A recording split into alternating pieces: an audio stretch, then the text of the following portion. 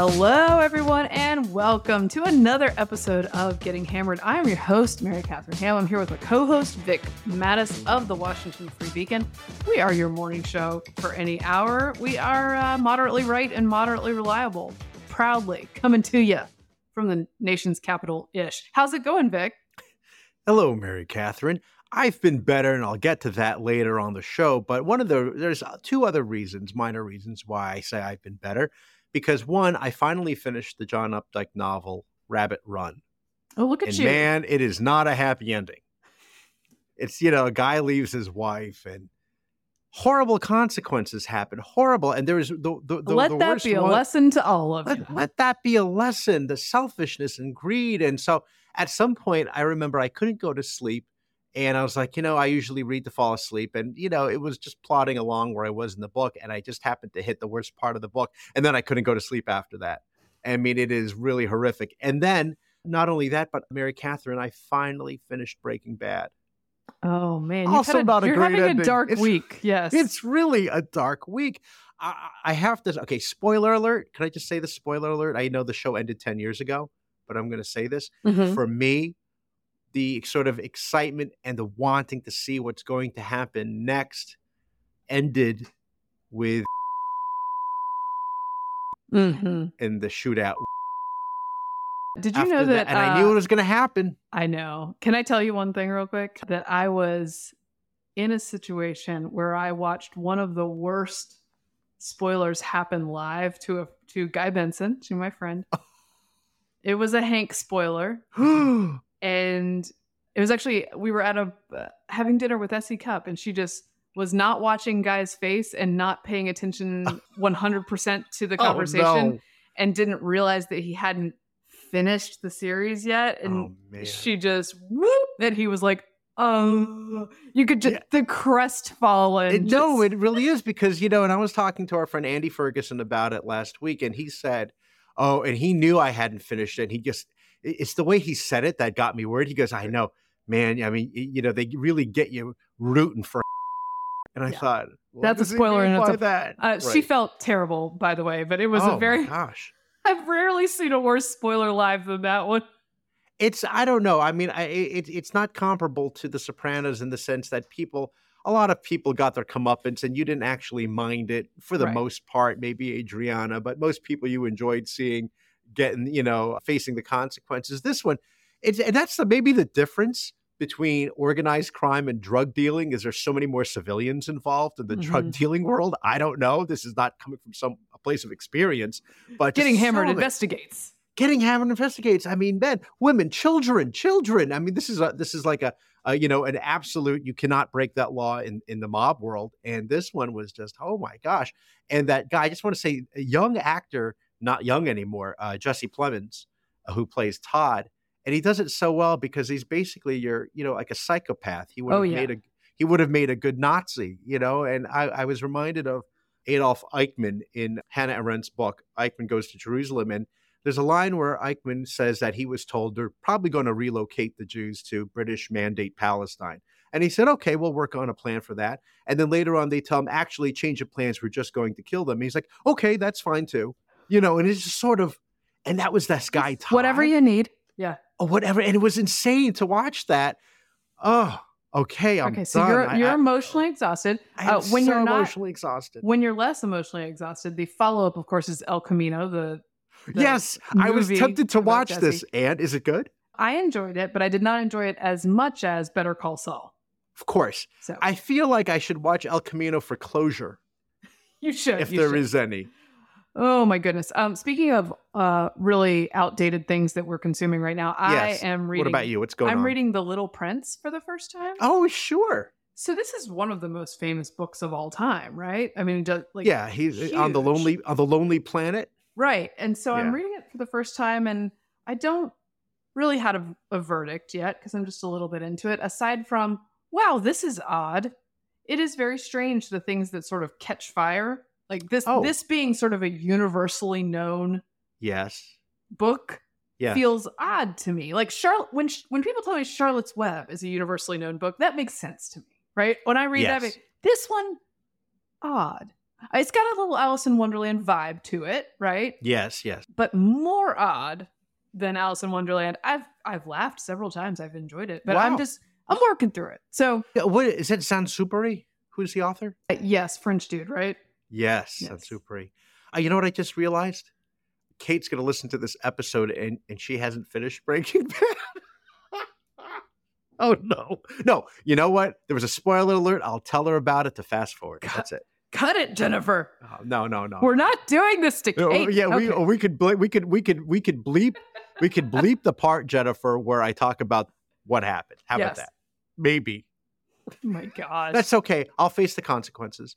How are you otherwise, Mary Catherine? What's happening? Everything else good? Well, I'm doing fine right after I text Kate to let her know about this. Kill me.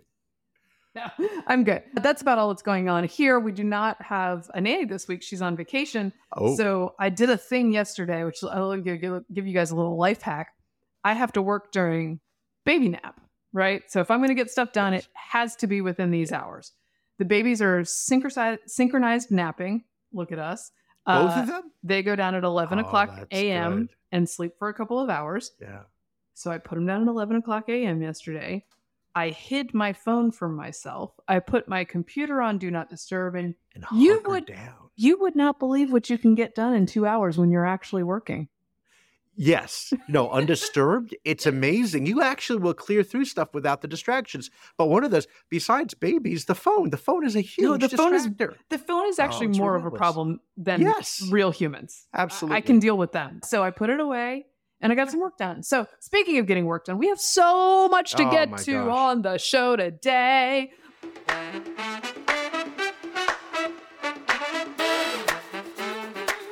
Let me do a couple. Summer's over. I know. Let me do a couple news items real quick. Number one, just came across the transom that Aaron Rodgers' season is already done due to an Achilles heel injury.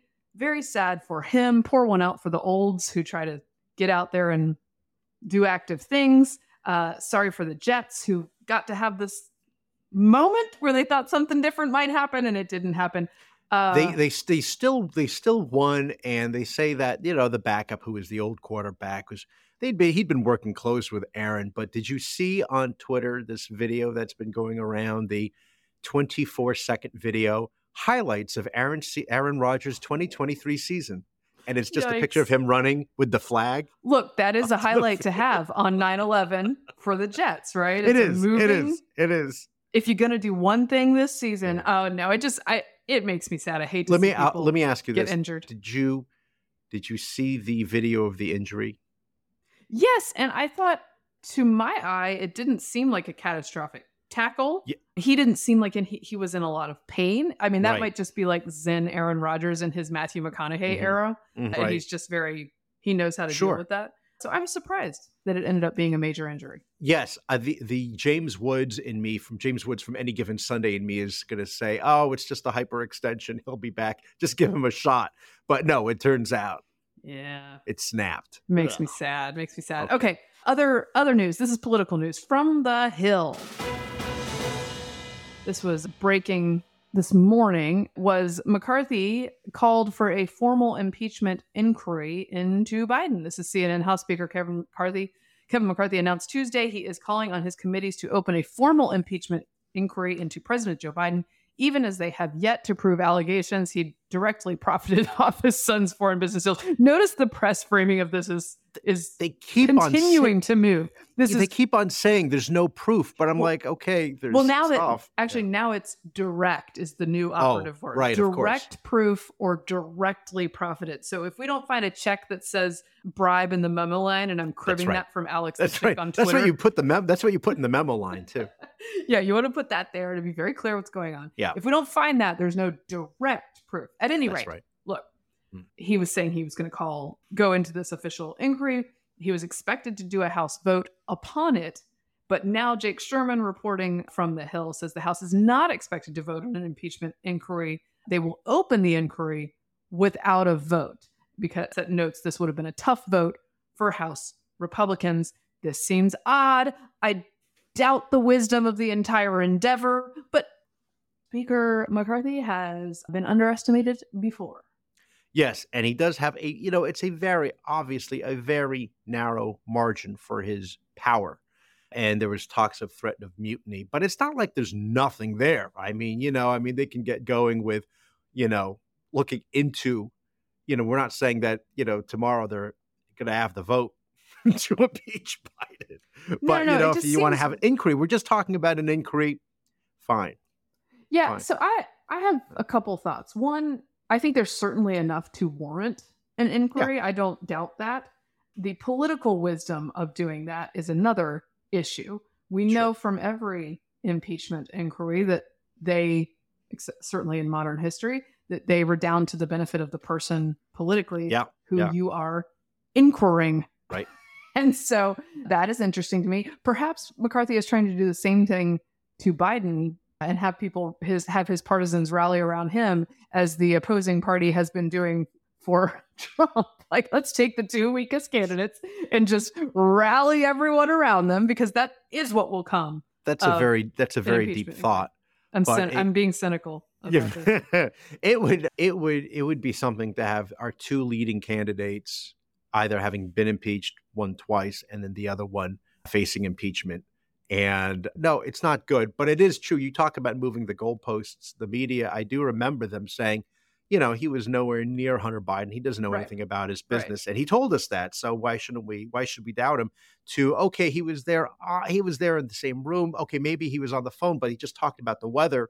To what? It was not actual access, just the illusion of access.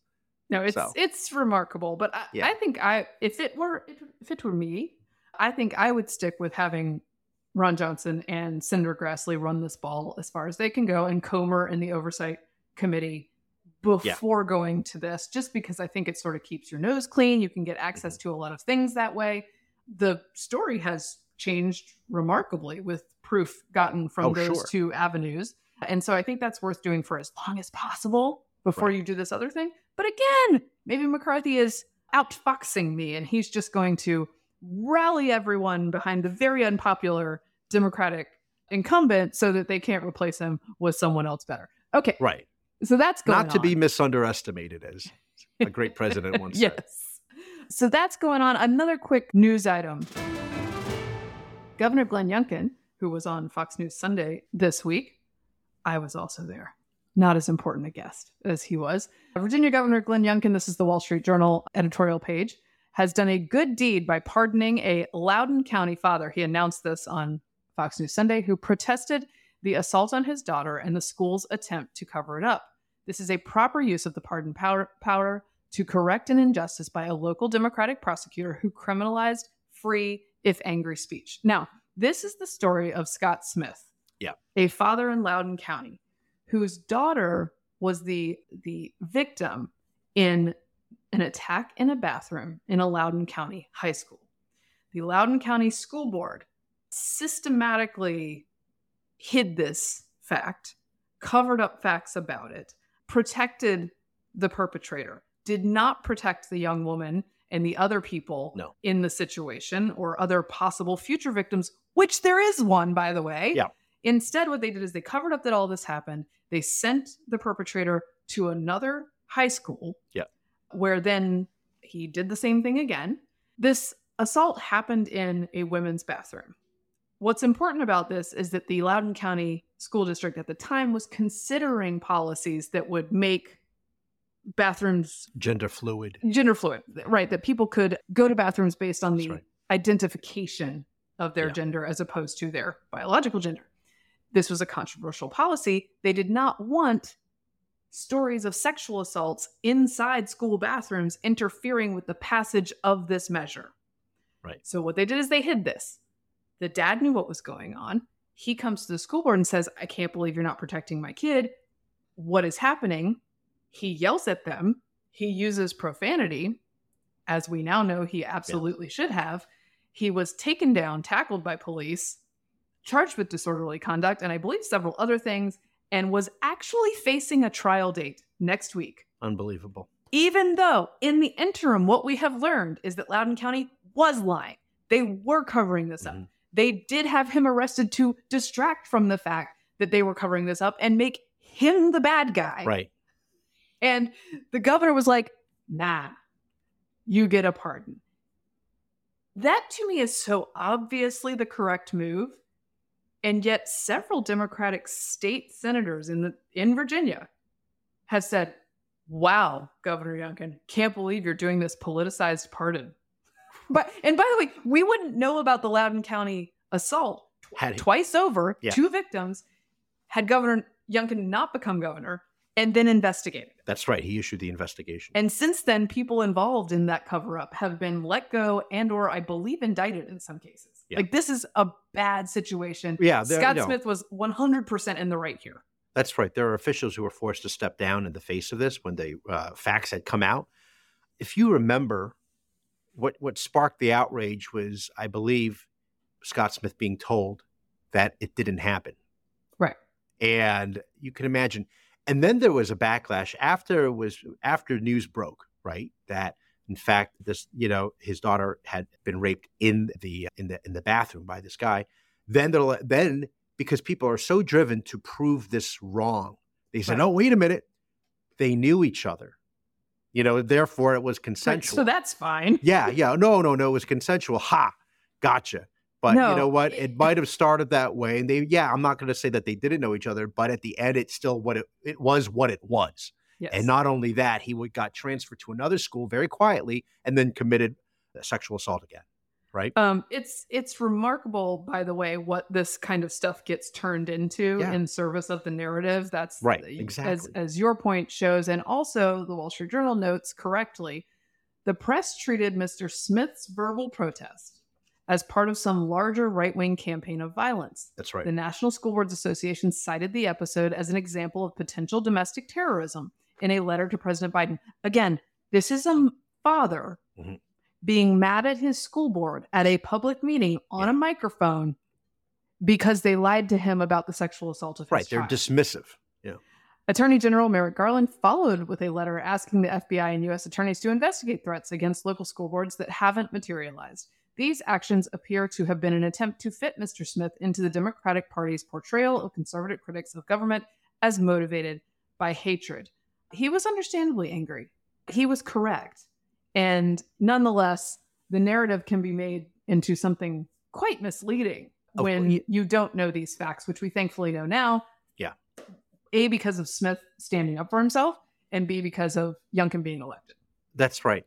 And if you recall, after that outbreak occurred and he was arrested, that's what sparked not only their concerns about, these parents working in some sort of right-wing cabal to overthrow them or whatever, but also they're urging the FBI to get involved because these are they're the equivalent of domestic terrorists. Right. I mean, the parents are domestic terrorists. Please, FBI, monitor these people for us. Federal law enforcement should obviously get involved when fathers are angry that schools have lied to them about the sexual assault of their daughters. I mean, if we can't keep those guys in line, then let's get the feds in here. Surveil them and the Catholics. Amazing stuff. I have a clip from my buddy Guy Benson who sums it up nicely just to put a bow on this one. It's important to remember the school district, the officials on that board, the superintendent, were lying. Yep.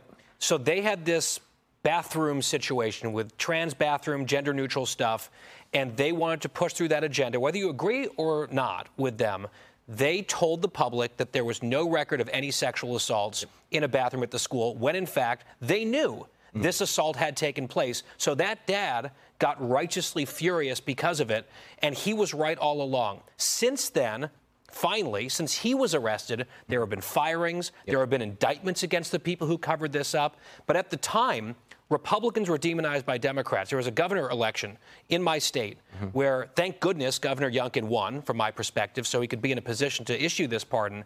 But Barack Obama came in to campaign on behalf of his opponent, Democrat Terry McAuliffe. And Barack Obama referred to this whole situation as a trumped-up and phony culture war. Yep. There's nothing phony about what happened in Loudoun County. This whole case to me is just amazing. It's one of these stories that I have to always look up the details before I retell it, because when I think of the details, it seems so wrong that I think maybe I've got it wrong, but I don't have it wrong. And now it's righted because he has been pardoned. Yes. So I appreciate that happening this week. And we have more news. news. Speaking of the tyrannies coming down on the regular boy. citizens, we got a big story out of New Mexico, my friend. Huge story. Speaking of Breaking Bad. Yes, actually, it sets the stage for this story. This one is remarkable. Albuquerque, New Mexico, Governor Michelle Lujan Grisham said she will enact a temporary ban on carrying firearms in any public space across Bernalillo. How do you say that? Bernalillo County. Yeah. The governor made the announcement during a news conference Friday. She says some wild things in this setting. She's sitting alongside the Albuquerque police chief and Bernalillo County sheriff. The governor says part of this new order is a 30-day suspension on open and concealed carry on public property for anyone other than law enforcement or licensed security. I've warned everyone that we expect a direct challenge in the courts, obviously. Probably as you're writing this, we're getting a challenge, and that's the way it should work. She said she has the right to suspend constitutional guarantees because this is an emergency of gun violence in her state, and she needs to make a statement. And in doing so, she's just going to abridge those constitutionally guaranteed rights for law-abiding citizens with guns. Yeah, no, I mean, it's, as she said, the Constitution is not absolute, right? Her oath is not absolute. I think she says something to that effect. And I think it's actually in the New Mexico Constitution that governors are allowed to declare state of emergencies on anything and then do whatever you want. Right, that's how it works. Just go crazy. There is no limit. There's no limit as long as you're lefty. Yes. That's fine. That's right. This goes back, by the way, to the whole, in order to save democracy, we must destroy it. Obviously. Platform. This is not good. And I knew it wasn't good when the gun control advocate kid, not really a kid anymore, David Hogg, and Democratic Congressman Ted Lieu were like, I think she overstepped. Yeah. By the way, let's give them a love to hear it, because Ted Lieu actually said, you really can't do this just because you say there's any emergency that you can think of. So good on him for one moment. I wonder, did somebody do a snap poll and realize that this was not a good idea? Tim Carney of the Washington Examiner rightly notes that this is an extension of emergency powers being used during COVID for all sorts of things. He notes that's right. And this was true in my state at times as well under a Democratic governor. In the Democratic-run county where I lived in 2020, Tim says the county government banned even outdoor church services, which was clearly a suspension of the freedom of assembly and the free exercise of religion. He goes on to say COVID-19 was terrible for 1,000 reasons, one of which was that it gave mayors and governors a taste of dictatorial power. Now we're seeing how far they will take it. Yeah, that's right. With COVID, we saw this COVID state of emergency that gave executives across the country enormous powers to be able to do basically whatever they wanted. And how did that work out? Not really great. Again, declaring state of emergency is just, it's a bad idea because it just seems very open-ended. And it also, I don't know this is not to say that they don't have, obviously Albuquerque has a very serious crime problem, but the solution is not to prevent law-abiding citizens from being able to conceal carry. Right. Because it's like, I don't know, if you have a sign that says, gun-free school zone, does the insane school shooter say, oh, I was just about to do it. Now I saw the sign, I'm not going to do that. Well, I mean, it doesn't deter them. The deterrence is gone. All it is they know, okay, great, I'll be the only one with a gun here. And it's the same thing with any of these other cities that try to ban guns. And the only people who abide by this are the law-abiding citizens. The criminals are still going to get it on the black market. So sheriffs and law-abiding citizens are engaging in some civil disobedience here, gathering while obviously open carrying to say, no, they will not be abiding by this. She really had some remarkable takes in her press conference, one of which I believe was just sort of to say, look, one, she's like, we got to do something, so I'm going to do this. Well, you're not allowed to do that. And doing something, so we're going to do this, is actually just not good governance. The other one was, she sort of implies that, we're just going to cut down on any confusion by cutting out all these law-abiding people who might carry guns. And then, obviously, all that's left is the criminals. It's like, so that's going to just, simplify things for law enforcement or something. It's so weak. It's so wrong. This has happened. Need I remind us that in the state of North Carolina, the governor declared a state of emergency for public education just to disrupt legislation he didn't like. Yeah. These are It's tyrannical shameless. moves. They are, that's what they are. And they're like, I'm not getting my way, so I'm just suspending the normal way of doing things. Right. If these were Republican governors who dare do things like limit curriculum decisions, Right. we would be hearing nothing but this. Oh my God. The But here we outrage. are. The outrage. And it goes back to Obama, right? Obama saying that we can't wait. We can't wait for Congress to act. Therefore, I'll just make it happen. Magic wand, executive order, whether it be Obamacare as a tax or DACA or whatever. Well, and this is the problem, is that if the gentleman's agreement has been violated, that we kind of don't do things that we know are unconstitutional and we're not allowed to do, Right. because the fact is, and this is an Obama move, was, hey, I know that I can't do DACA. I know I can't do the Dreamers. He said it many, many times. Yeah. And they just went ahead and did it because his calculation, and it was basically correct, was that it would take so long to get through the courts That's right. that he would get his way anyway, and perhaps the public would be on his side, and it would not get overturned. It was basically a good calculation strategically. Not good for the country, not good for the powers of the executive. But why worry about those long-term issues when the short-term gain is so good? So then Biden has done similar things with what's the most recent? Oh, it's the student loan. And just saying like, yeah, I know I can't do this, but we're going to do it anyway.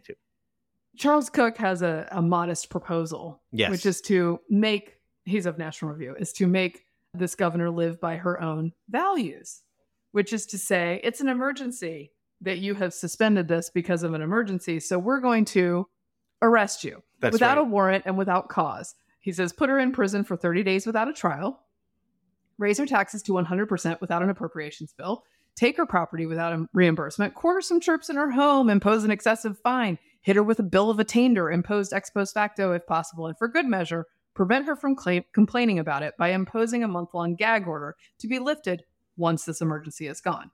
His point, of course, is that, hey, if you guys want to live lawlessly, then two can play this game. Yeah. I think the problem is this becomes so uneven because as long as the press is on your side for suspending rights for the right reasons, no one's feet are held to the fire. This one does seem to have gone a little bit too far for people's taste, though. Like, it's a little too blatant. Even for them, I mean, if they do polling on this, I think most people are going to say, she went too far. But, on the other hand, I read the story and then I go to the comments, in the post or wherever, and you have a lot of people saying it's about time. I know. It's about time you save democracy by suspending it. Yes. I mean, it's just really quite shocking. It's a benevolent suspension of democracy. Yeah. Also the 30-day, until the crimes, go low, just like with cases. Remember COVID cases that, we will, the emergency is lifted if we find some arbitrary number. We'll decide that that's, 14 and 14 what's days the number? And to stop the spread of freedoms. That's what we're doing. And so, I mean, what's the number in Albuquerque? I don't know. But again, these things don't actually solve the problem because it allows people, bad actors are not going to be deterred. I don't think. I mean, if you look at, go anywhere across the country, major cities that do not have concealed carry laws, right? If you look at Chicago, for example, and the mayor over there, what he has to resort to is saying anybody who criticizes my record on crime is a racist. That's what he says. And you had some Chicago city officials asking gang members, can you not shoot people during the daytime hours? Can you limit your murders to night? That's what they're, instead of actually going after these people and arresting people. God forbid you arrest the people who commit the crimes. It's always somebody else's fault. It's like they're going after the car manufacturer Kia, right? Because it's too easy to jack your car to break into your car. It's not the person who's doing it. Can't blame them. No. And I think at some point people have enough. Yeah. And we may see this. I am glad that the rally in New Mexico, where people were expressing their Second Amendment rights, were not confronted by the sheriff. And that, could you imagine how that would work out? Well, sheriffs are elected, and they're elected in the state of New Mexico, where lawful folks, who are generally the ones who are voting regularly, do not want to lose the ability to protect themselves during a giant crime wave. Speaking of the tyrannies, Once again, we have a theme.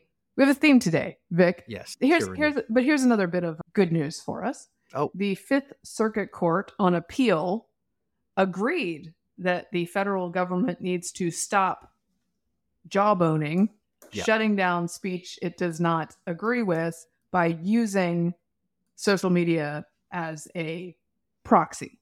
That indeed, the federal government during the pandemic violated people's First Amendment rights by telling social media companies, shut these people up because they do not agree with us. And there's a great piece in the Free Press that sort of lays out what this really means by Dr. Jay Bhattacharya, is that how I say it? At Stanford. I always call him Dr. J because I don't want to butcher that, but he's at Stanford, and he was a guy who wrote and posted the Great Barrington Declaration. Yeah. In fall of 2020, which set off a bunch of federal government alarms, at which point he was throttled everywhere and censored everywhere on various platforms. He was one of the people who went to court to defend himself over this, along with some state attorneys general. And on Friday, he writes, at long last, the Fifth Circuit Court ruled that we were not imagining it, that the Biden administration did indeed strong-arm social media companies into doing its bidding. The court found that the Biden White House, the CDC, the U.S. Surgeon General's office, and the FBI, quote, engaged in a years-long pressure campaign on social media outlets designed to ensure that the censorship aligned with the government's preferred viewpoints. He writes about this as a naturalized American citizen. He became a citizen around 20 years old after his parents had moved there from now Bangladesh. He says, my parents had taught me that people here could criticize the government even over matters of life and death without worry that the government would censor or suppress us. But over the past 3 years, I have been robbed of that conviction. American government officials working in concert with big tech companies have attacked and suppressed my speech and that of my colleagues for criticizing official pandemic policies. Criticism that has been proven prescient. So not only were they censored for being on the wrong side of the government, it also prevented the rest of us from getting access to correct information, it turns out. As it turns out, because they're so certain about it at the time that they're right, that the other people have to be wrong. And if they're wrong, they must be, well, suppressed. And by the way, if you're wrong, you're still allowed to talk. That's a whole thing. No, guys. That's crazy. That's crazy talk. And you're seeing this, by the way, Mary Catherine, at the university level, where it starts off with, there's certain things you just can't talk about, and therefore you should not be allowed to talk about it because it's wrong and it's dangerous. And then it just, progresses to, well, I don't agree with you, therefore you should not be allowed to talk. And these are not, Jay Bhattacharya is no idiot. He's a doctor, and that Barrington Declaration was very sound, and it could have saved us a whole lot of time, money, efforts, our health and well-being if we focused on that instead of what we did and shutting everything down for as long as we did. It's really, I feel like we should be more, we as Americans, not just you and me, obviously, we're all worked up about this, but that we should be more outraged and wanting to hold these people accountable. But good luck finding any story about this on CNN or MSNBC right now. Well, yeah. And he notes, speaking of saving us damage and suffering, because the suffering of COVID was real and going to exist in some measure, regardless of what public policy did. Mm-hmm. What happened was, and he writes, with hindsight, it is clear that the strategy from places like Sweden, which in large part eschewed lockdown and after early problems embraced focused protection of older populations, that countries like it had among the lowest age-adjusted all-cause excess death than nearly every other country in Europe and suffered none of the learning loss for its elementary school children. Similarly, Florida has seen lower cumulative age-adjusted all-cause excess deaths than lockdown-obsessed California since the start of the pandemic.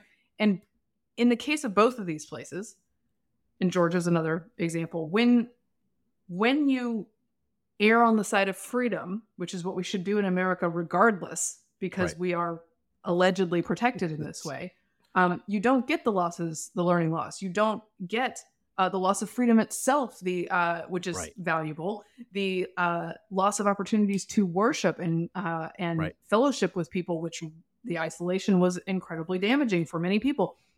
The opportunity to go to school, which it turns out is very healthy for young people. Those places didn't lose that stuff. And we weren't allowed to have a real conversation about what that might look like. Yeah. And that was a disservice to everyone. It's also pathetic, by the way, when you look at the results and the findings of this case, how both sides, the private sector and the federal government, sort of blame each other. Therefore, neither of them are to blame. Of course. That is the anthem of COVID policy. It really is. Oh, no. It's, look, there was no law. We didn't force anybody to do anything. We were just recommending. These are suggestions by the, federal government or the FBI or whoever. And you look at the transcripts from these executives and social media companies like Facebook saying, wow, well, they're really honest on that. We should probably do something and let's block these people or censor these people. We're going in to monitor what people are saying. And if it doesn't jive with what the government wants us to say, we will remove it, because that's the United States of America. That's how we roll. And apparently it was an attempt at it. It's shocking. They're monitoring people's speech. Yeah. And once again, I will note that, of course, you're getting a bunch of journalists in light of this noting, oh my gosh, this is a real blow to the government's very responsible attempts to limit misinformation, because journalists are pro-government censorship in a very real way. Yeah, they are now. It's remarkable. They're just carrying the water rather than being, again, it used to be in the 60s and the 70s, where the left was so suspicious of big government. Now that because they are big government, they just embrace it. Ugh. ACLU is the same way. Amazing. Yeah. Let's talk about hindsight, shall we? Governor Gavin Newsom. Oh, yeah. Is getting a bit of you love to hear it from some sectors, for speaking to Chuck Todd of Meet the Press about California's pandemic response and what he conducted there. This is a bit of a long clip, but I'm going to go ahead and go through it, and I'll stop it here and there and comment. Sure. So let me. Sure. During COVID, you were pretty strict with the lockdowns here. And there was an interesting piece in Harper's that sort of was critical of your decisions from this perspective. You found a way to allow the motion picture industry and the sort of the movie industry to get back to work, but you didn't allow people to grieve together at funerals or at churches, and that this may be why there's such a polarized disconnect. What you prioritize, right? This is this anger between the populace and the elite, supposedly.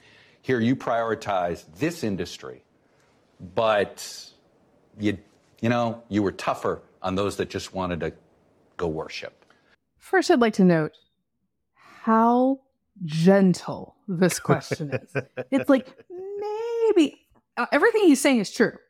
He said, movies, you go ahead, do your business. You make us Strip a lot clubs, of money. Tattoo parlors. I'm into movies. I understand movies. I don't understand church. You guys, even though that's your constitutionally guaranteed right, you guys stay at home. You cannot have any. That's exactly what he's saying. Yeah. Okay, so it's just such implied. Gentle, implied, inferred. Gentle framing here. Okay. What do you say to that, Chris? I think there's a lot of humility, and we didn't know what we didn't know, and it was hardly it was we collectively. I understand and that. I think all of us, in terms of our collective wisdom, we've evolved. We didn't know what we didn't know. We're experts in hindsight. We're all geniuses. We didn't know what we didn't know. We didn't know what we didn't say know. That. That's going to be my fallback from now. So in this framing, you have a collective we. He's just go ahead and foist any responsibility off of himself. We didn't know that. We might include you too, Mary Catherine. No, it could be everybody. We didn't know what we didn't know.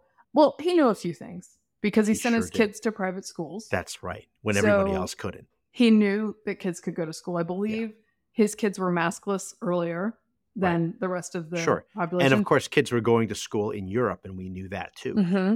He also knew that you could without go to getting vaxxed. He knew that you could go to restaurants without dying because he did it. He went to the French Laundry.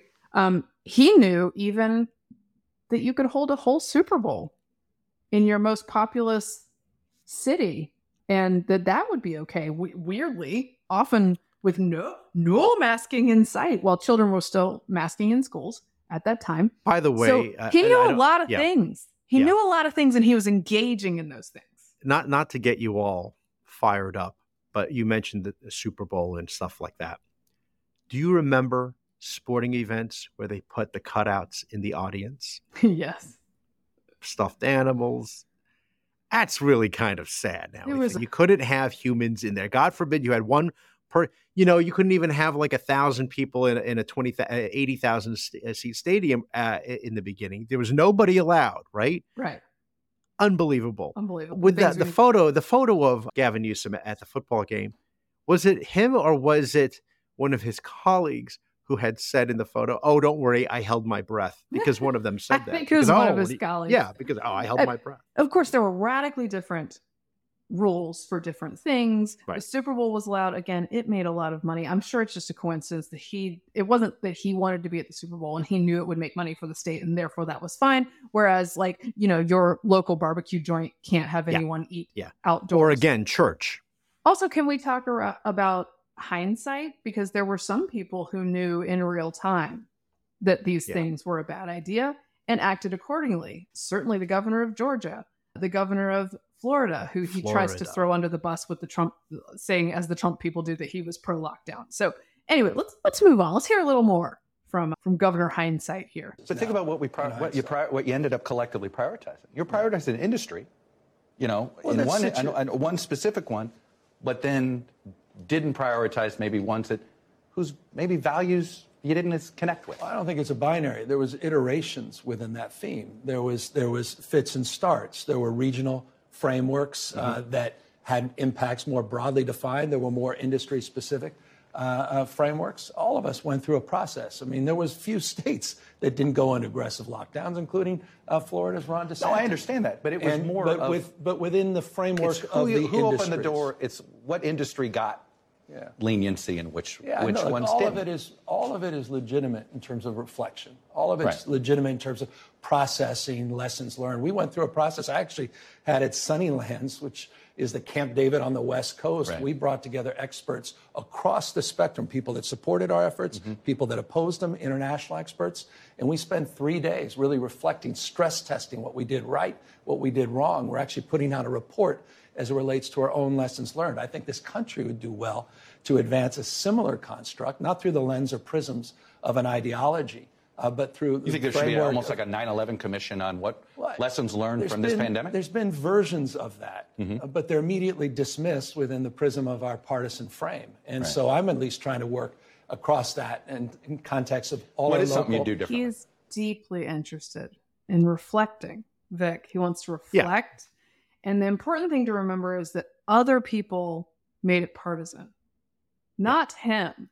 Oh, it wasn't him, even though, by the way, speaking of the tyrannies once again, by the way, they passed a whole law in California just saying that you can't say things the government doesn't like about COVID if you are a doctor. And they're about to undo that law because it was so blatantly insane that they're like, because we what should is revise this one. If do their policies ever change? And if the policies change, does that affect what doctors say? Because maybe the doctors said something, they were ahead of the curve and said something was, right before the government admitted it was right. Do they get their license back? Because you're right. You're talking about in California, how doctors, if they didn't toe the line, they could lose their medical license if they were to advise you against maybe getting a vaccine. But we, the ones who argue that that's a bad idea, we're the ones who politicize science. That's right. Vic. That's right. We're the problem. Okay. Yeah. And also the government, in its great wisdom, because of all the reflection and the hindsight, will somehow magically know in real time what is real and what is not. And that's why they should be in charge of this. It's great. It's great stuff. Okay. Let's hear a little bit more. What would he change after all this reflection? Because we would understand outdoors as an example. The nature. You wouldn't have shut schools down. You'd have tried to figure out how to maybe have outdoor classrooms. No, that's not. Well, now you're getting into nuance. But I think the nature of the spread early on and understanding the epidemiology of that spread, understanding the spread in the context of how it spread very differently indoors than outdoors is one perfect example. What a lot of us would have done differently, including, again, in states, red states, that shut down their beaches in the early part of the pandemic. I think a deeper understanding around mask and mask wearing. And couple things. Chuck Todd just doing his dangdest to give the correct answers to the governor. He's like, Yeah. maybe schools, maybe Yeah. you wouldn't have shut. No, that's not it. What he says that he would have changed is like, I guess we would have acknowledged that outdoor transmission really was less of a problem. And how could we have known that? We knew that very early, guys. We knew Yeah. that outdoors was safer than indoors almost immediately. Yeah. And we knew that at the same time we learned that old people were more at risk than young people, we knew Right. that outdoors was okay. And in indoors was particular, not that so much. children are not a major vector for spreading COVID. Certainly, Yes. the fear about the kids giving it to the teachers or killing their grandparents, etc.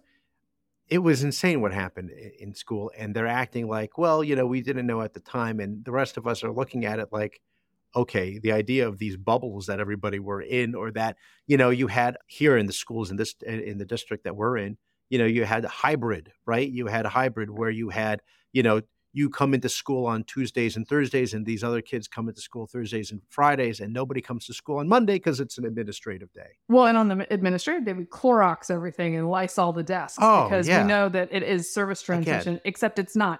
Anyway, so these laws that don't make sense, by the way, and I remember this because I talk about this all the time, which was like in the District of Columbia, after 10 p.m., you must remove booze from the table.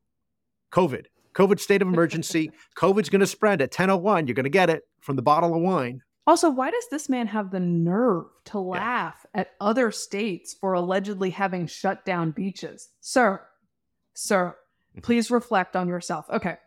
Around mask and mask wearing and N95s, KN95s. You go through a process across the spectrum in terms of being prepared, issues related to how we fundamentally address the distribution of vaccines and the prioritization. You want to talk about prioritizations early on. In terms of those vaccines, you go through a series of things.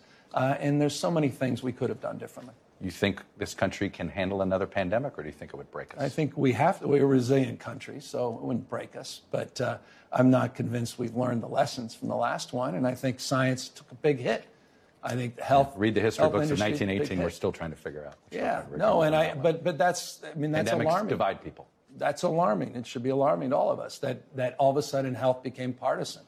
And that's something we're going to pay a big price, you're right, going forward. But it won't break us because we're remarkably resilient. This is a nothing of an answer. This is no accountability. No. The only thing he can see none of these people are ever going to be like, oh, we got it wrong, sorry. Yeah, and then, by the way, again, Chuck Todd, great assist here. Great assist just handing him an out on this. Instead of asking, by the way, why did science take a hit? For what reason did science take a hit, guys? Right. Like, or ask him, would you open schools if you had it to do over again? He's not going to say yes because the unions are going to get mad at him. So he can't say it. Maybe push him on that instead of saying, well, this is me. This is Chuck Todd. Well, 1918 was pretty tough too. Like, it's your job to make him answer some questions here. And although sometimes I'm inclined to say when people sort of climb down off their COVID high horse a bit, to say thank you, in this case, this is just nonsense as far as I can tell. Yeah. And this is also Chuck Todd's, that was his farewell hosting episode, wasn't it? Well, we'll be worse off, I'm sure. I was going to say on the one hand, he'll be missed, but he actually might. You don't know. Yeah, who knows what's coming next? Yeah. Who knows? Yeah. Well, I look forward to the commission from the higher ups in California. It's going to be Joy Reid, the new Meet the Press host. Tell us, Joy Reid. Oh God. Yeah, she's part of the NBC family. Yeah. Sure. Here we go. Anyway, the commission of reflection from California's leaders who didn't know anything in real time, even though we had data. I'm sure it'll be fascinating. Yeah. I'm looking forward to it. But wonderful. I gotta say, he is ready for the primetime stage, which for a Democratic figure means a lot of this. Just like, what do you feel? What do you? Yeah. Think, well, like. Let me hand you some talking points. A good friend of mine, who is now actually a judge, so I won't say her name, but she used to love to throw around the term a snag. You know, a snag, sensitive new age guy. And that's him. Gavin Newsom is a snag. Also, the bar is set so low now because of Biden that, anybody who can talk and doesn't fall asleep or says, I'm going to bed, is going to, or say, I was there on 9 to September 12, it's going to be a miracle. Be like, oh my gosh, the person, this is like John F. Kennedy Jr. You know what? I'm glad you brought that up, Vic. Oh, right. Because one of the things we need to cover is President Biden's, is he ready for the primetime stage? Because, well, it depends on what time it is at primetime, I guess. We have Biden speaking in Vietnam. We talked about at the conference overall, we talked about stability. We talked about making sure that the third world, the Southern Hemisphere had access to changes, it wasn't confrontational at all. He came up with Thank you, everybody. This ends the press conference. Thanks, everyone. Thank you.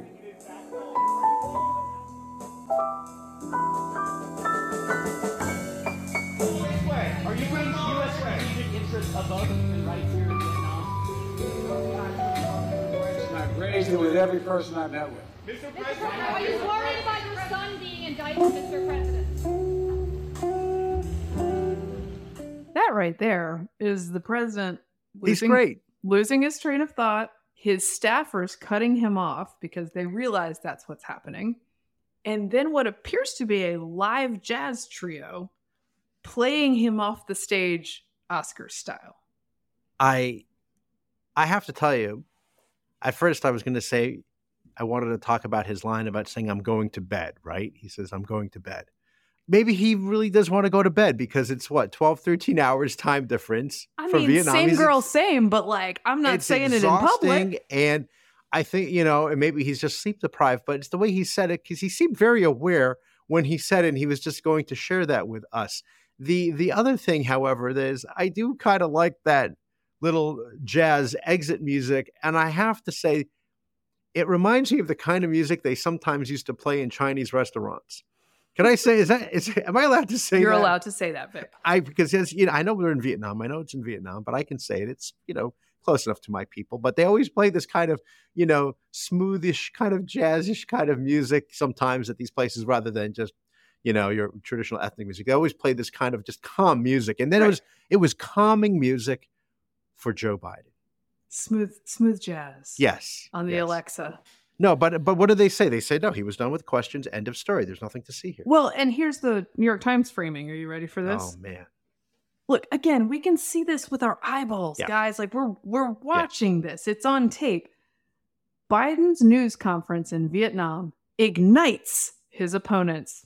Oh, a new pounce just dropped, Vic. Wow.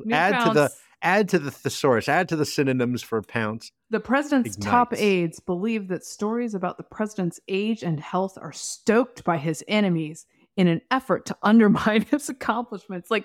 Great, but that's not actually reporting. Reporting would be on the thing that happened. Yeah. You can add his staff's take on that thing that happened, but this entire story is just Republicans igniting and pouncing. We're like Mario with the fireballs. We pounce and we ignite. That's what we do. The real story here. It's not that Joe Biden seemed tired and confused, because that's actually just par for the course. He's fine and he's very wise. No, the story is how Republicans are weaponizing his age and wisdom.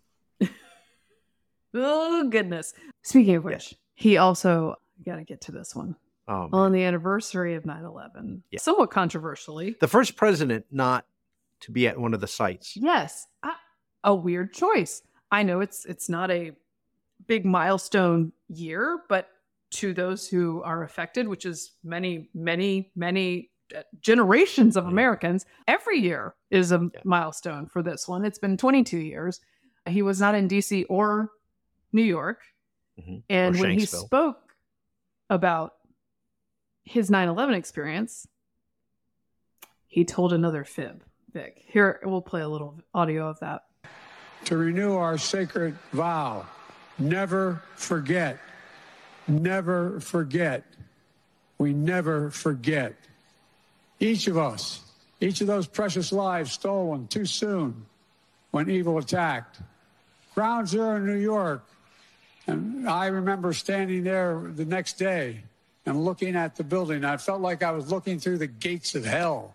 It looked so devastating because from where you could stand. He wasn't at Ground Zero on September 12th. He came about a week later. It sounds a bit like he might have cribbed this story from Hillary Clinton. Wow. Who I believe also used gates of hell. And this is... Well, he cribs. Well, that's his MO, is he cribs. Right. Well, and as I've said before, like when he left the Medal of Honor ceremony, yes, another situation with, people will say, oh, it'll be framed as there's a perception that this is disrespectful. It's disrespectful. It's just disrespectful. Mm-hmm. And even if he doesn't realize it's what he's doing, which, by the way, that's not a good scenario either. Right. It's still disrespectful because he can't pull it together well enough to honor either a Medal of Honor recipient or the people who lost their families on this day. In the Medal of Honor ceremony, of course, that was for the Vietnam vet Larry Taylor, the Army captain. And they said, well, he had to leave. They gave him the music to exit to because he didn't want to get him sick or expose him, even though, by the way, the president, because, Dr. Jill Biden has COVID, even though she had, five shots, maybe? Right, yeah. She got the COVID. He tested negative, and he has no symptoms, but we're making him wear a mask to be safe. Oh, but take off the mask when you're going to give the Medal of Honor to Larry Taylor. That was just a made-up thing, man. It's a mess. And the other thing is, all these pieces that are beginning to come out in the mainstream about the president's lying, except for they can't use the word. They have a problem saying that. It's at least certainly in the headlines they can't. Right. They got to talk about his misspeaking, his tendency to exaggerate stories, fibs. They can't actually. It's easy to say Trump is a liar. Oh, they say that all the time. It's funny because we had a long conversation during the Trump administration because there is a long history of sort of euphemizing the word lie in politics. Sure. So you say he was not honest about that. And look, lying is malicious. So I do want to be careful when I say that someone's like maybe someone's mistaken, right? Right. But it is fairly certain that in many cases he is lying. He is a compulsive liar. He's compelled to lie in order to relate to his audience. That's his problem. He said, I got to relate to them. You can't make the argument that we're letting go of the old conventions and we're not euphemizing lie anymore for one side, but we're not going to do it for the other side. Exactly. And really quickly, the line, the gates of hell, it reminded me of, if you ever watched The British Office and David Brent, Ricky Gervais's David Brent, he plays a song to, in front of the office and you don't know what the song, they just cut to the last line of the song and it's, she's the serpent who guards the gates of hell. And that's it. That's all you hear. You have no idea what it's about. And it's about a woman, it turns out. Look it up on YouTube. It's worth it. David Brent, Office, Gates of Hell. A couple more notes from the 9/11 anniversary that struck an odd chord from the Biden administration. The Biden administration, this is Newsweek reporting, faced fierce blowback Monday for praising Saudi Arabia's commitment to President Joe Biden's international infrastructure project on the anniversary of the 2001 attacks that involved 15 Saudi hijackers. This is White House National Security Council spokesperson Adrienne Watson commended Saudi Arabia for participating in a major joint project on the anniversary of 9/11, which maybe wait a day. And then it was announced that the U.S. is moving forward with this deal with Iran that would loosen up $6 billion in frozen funds in a prisoner swap deal. That news also came down on September 11th. On 9/11. Biden administration has cleared the way for the release of 5 American citizens detained in Iran by issuing a blanket waiver for international banks to transfer $6 billion in frozen Iranian money from South Korea to Qatar without fear of U.S. sanctions. In addition, as part of the deal, the administration has agreed to release 5 Iranian citizens held in the United States. So just a real trifecta. Like they couldn't just exchange the Iranians for the Americans. No, you gotta Iranians, Americans, and $6 billion to But that's deal. Not all. Have we got a deal for you? That's not all. And not only that, but Antony Blinken, the Secretary of State, assures us that that money is only for humanitarian purposes. Oh, the Iranians promise through the Qataris, and I'm sure the Qataris are going to really enforce that. So. I'm sure it's going to be fine. By the way, for the 9/11 anniversary, which we have now missed when this is playing, but I will recommend, as I always do, the Nadeau brothers, Nadeau documentary 9/11. which it's a wonderful documentary. It's by two French brothers who were riding with a fire truck that day with a ladder company that went to the Twin Towers. I will say, obviously, these are historical events, so there's no real way to spoil them. But in this documentary, it's not as heavy and devastating as it could be. So you can watch it knowing that the outcome for these characters is not as bad as it could be, which I think makes it easier to take in. It's really a wonderful film if you've never seen it. They just happened to be there that day. Yeah, it's amazing. Wild. It's amazing. And then I will also say, if you're looking for a way to commemorate or remember, and 22 years later, it can be hard to figure out how to do these things, we are hosting the Travis Manion Foundation, the 9/11 Heroes runs all around the country. So go to 911heroesrun.com. You can do a 5K in honor of those we lost, in honor of those who served as part of the 9/11 generation, in honor of first responders in your community. You can meet a bunch of people. I'll be at one in Oakton. Maybe I'll make Vic come run with me. 911heroesrun.com. They're all over the country. I might. Check them out. And then I know we're probably running a little late, but I want to finish with something so funny, Vic. Just to bring us up for a second. This is an NPR story. You ready? NPR. Electric cars have a road trip problem, even for the Secretary of Energy. When Secretary of Energy Jennifer Granholm set out on a 4-day electric vehicle road trip this summer, she knew charging might be a challenge, but she probably didn't expect anyone to call the cops. Granholm's trips throughout the Southeast, from Charlotte, North Carolina to Memphis, Tennessee, was intended to draw attention to the billions of dollars the White House is pouring into green energy and clean cars, which are run on coal and electricity.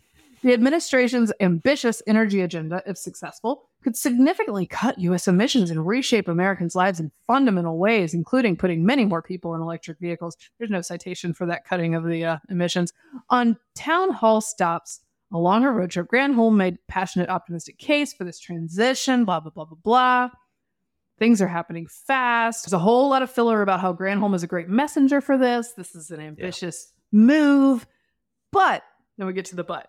Between stops, Granholm's entourage at times had to grapple with the limitations of the present. The problem is we haven't served her well enough by giving her the future at her feet, okay? Like when her caravan of EVs, including a luxury Cadillac Lyriq, a hefty Ford F-150, and an affordable Bolt electric utility vehicle, was planning to fast charge in Grovetown, a suburb of Augusta, Georgia. Her advance team realized there weren't going to be enough plugs to go around. One of the station's 4 chargers was broken and others were occupied. So an energy department staffer tried parking a non-electric vehicle by one of those working chargers to reserve a spot for the approaching Secretary of Energy. That did not go down well. A regular gas-powered car blocking the only free spot for a charger? In fact, a family that was boxed out on a sweltering day with a baby in the vehicle was so upset they decided to get the authorities involved. They called the police. The sheriff's office couldn't do anything. It's not illegal for a non-EV to claim a charging spot in Georgia. Energy department staff scrambled to smooth over the situation, including sending other vehicles to slower chargers, until both the frustrated family and the secretary had room to charge. That is so stupid. And it's sadly not surprising. Prior to that, like a month or two ago, the CEO of Ford, Farley, he went on a road trip of his own on the F-150 Lightning in Nevada. It also did not get very far. I think he waited 45 minutes to charge his battery, and it only got up to 40%.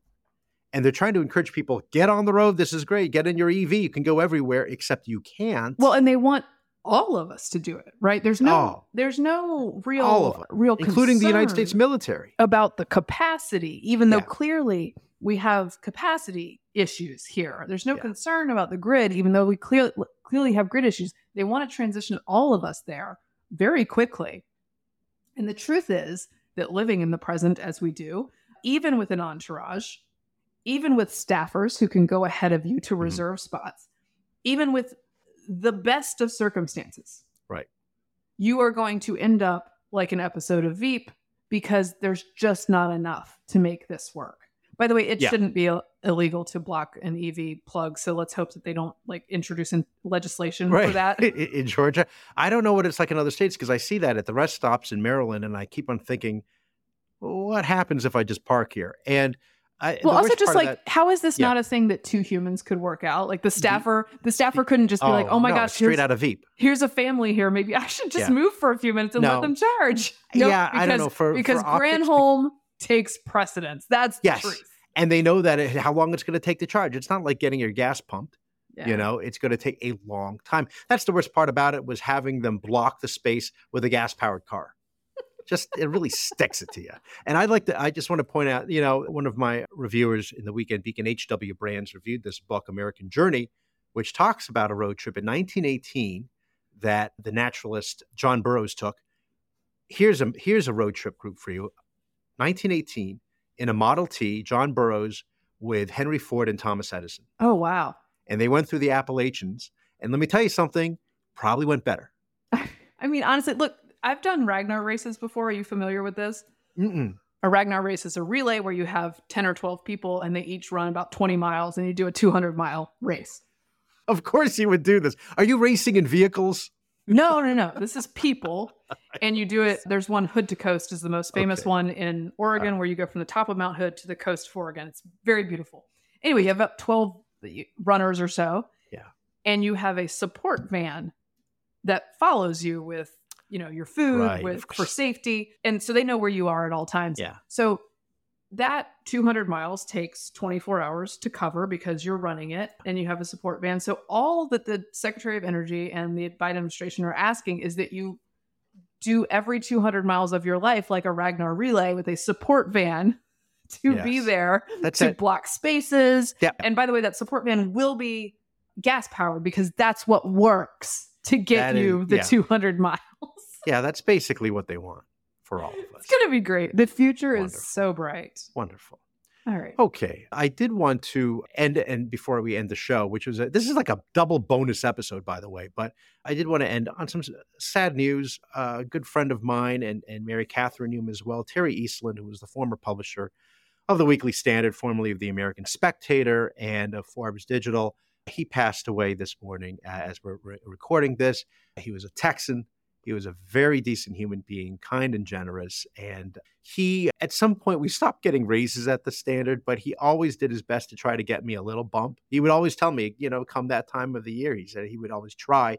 And I always remembered him for that kindness. And he had a very wry wit. He was a basketball player. He was editor of the Hustler newspaper in Vanderbilt, which is not like Hustler magazine. I'm just going to say that. Our friend Mike Warren was also at the Hustler, different place. So he loved his Dr. Pepper. I was going to say, loved the Braves, and they're having a great season. I hope they win for him. A true Texan. And by the way, his ancestor was actually killed by Santa Anna. No way. Yeah, like real. And Eastland County is named after that ancestor. He also served as Attorney General Ed Meese's spokesman. And Meese had asked him to step down, but before he stepped down, he still had to hold a press conference, even though he was getting fired. And you can go to C-SPAN and look up Terry Eastland, and you'll find this amazing video from that time because Terry handles it with such aplomb. The crazy cartoonist Herb Block actually did a whole cartoon in the Post about Terry and Meese. But I just want to say it was the definition of dignity and character in a town that often lacks both. Yeah. And that wraps up this episode of Getting Hammered. Remember, you can subscribe to us on iTunes, Google Play, and Stitcher. And you could follow me on Twitter at Victorino Mattis. Thank you for that tribute. It is sad day. He was a kind, gregarious Christian guy, great family man, a pleasure to be around. So he will be missed. I'm at MK Hammer on Twitter, at MK Hammer Time on Instagram. If you want to run with me, www.911heroesrun.com. Please come out. This has been a Nebulous Media Podcast.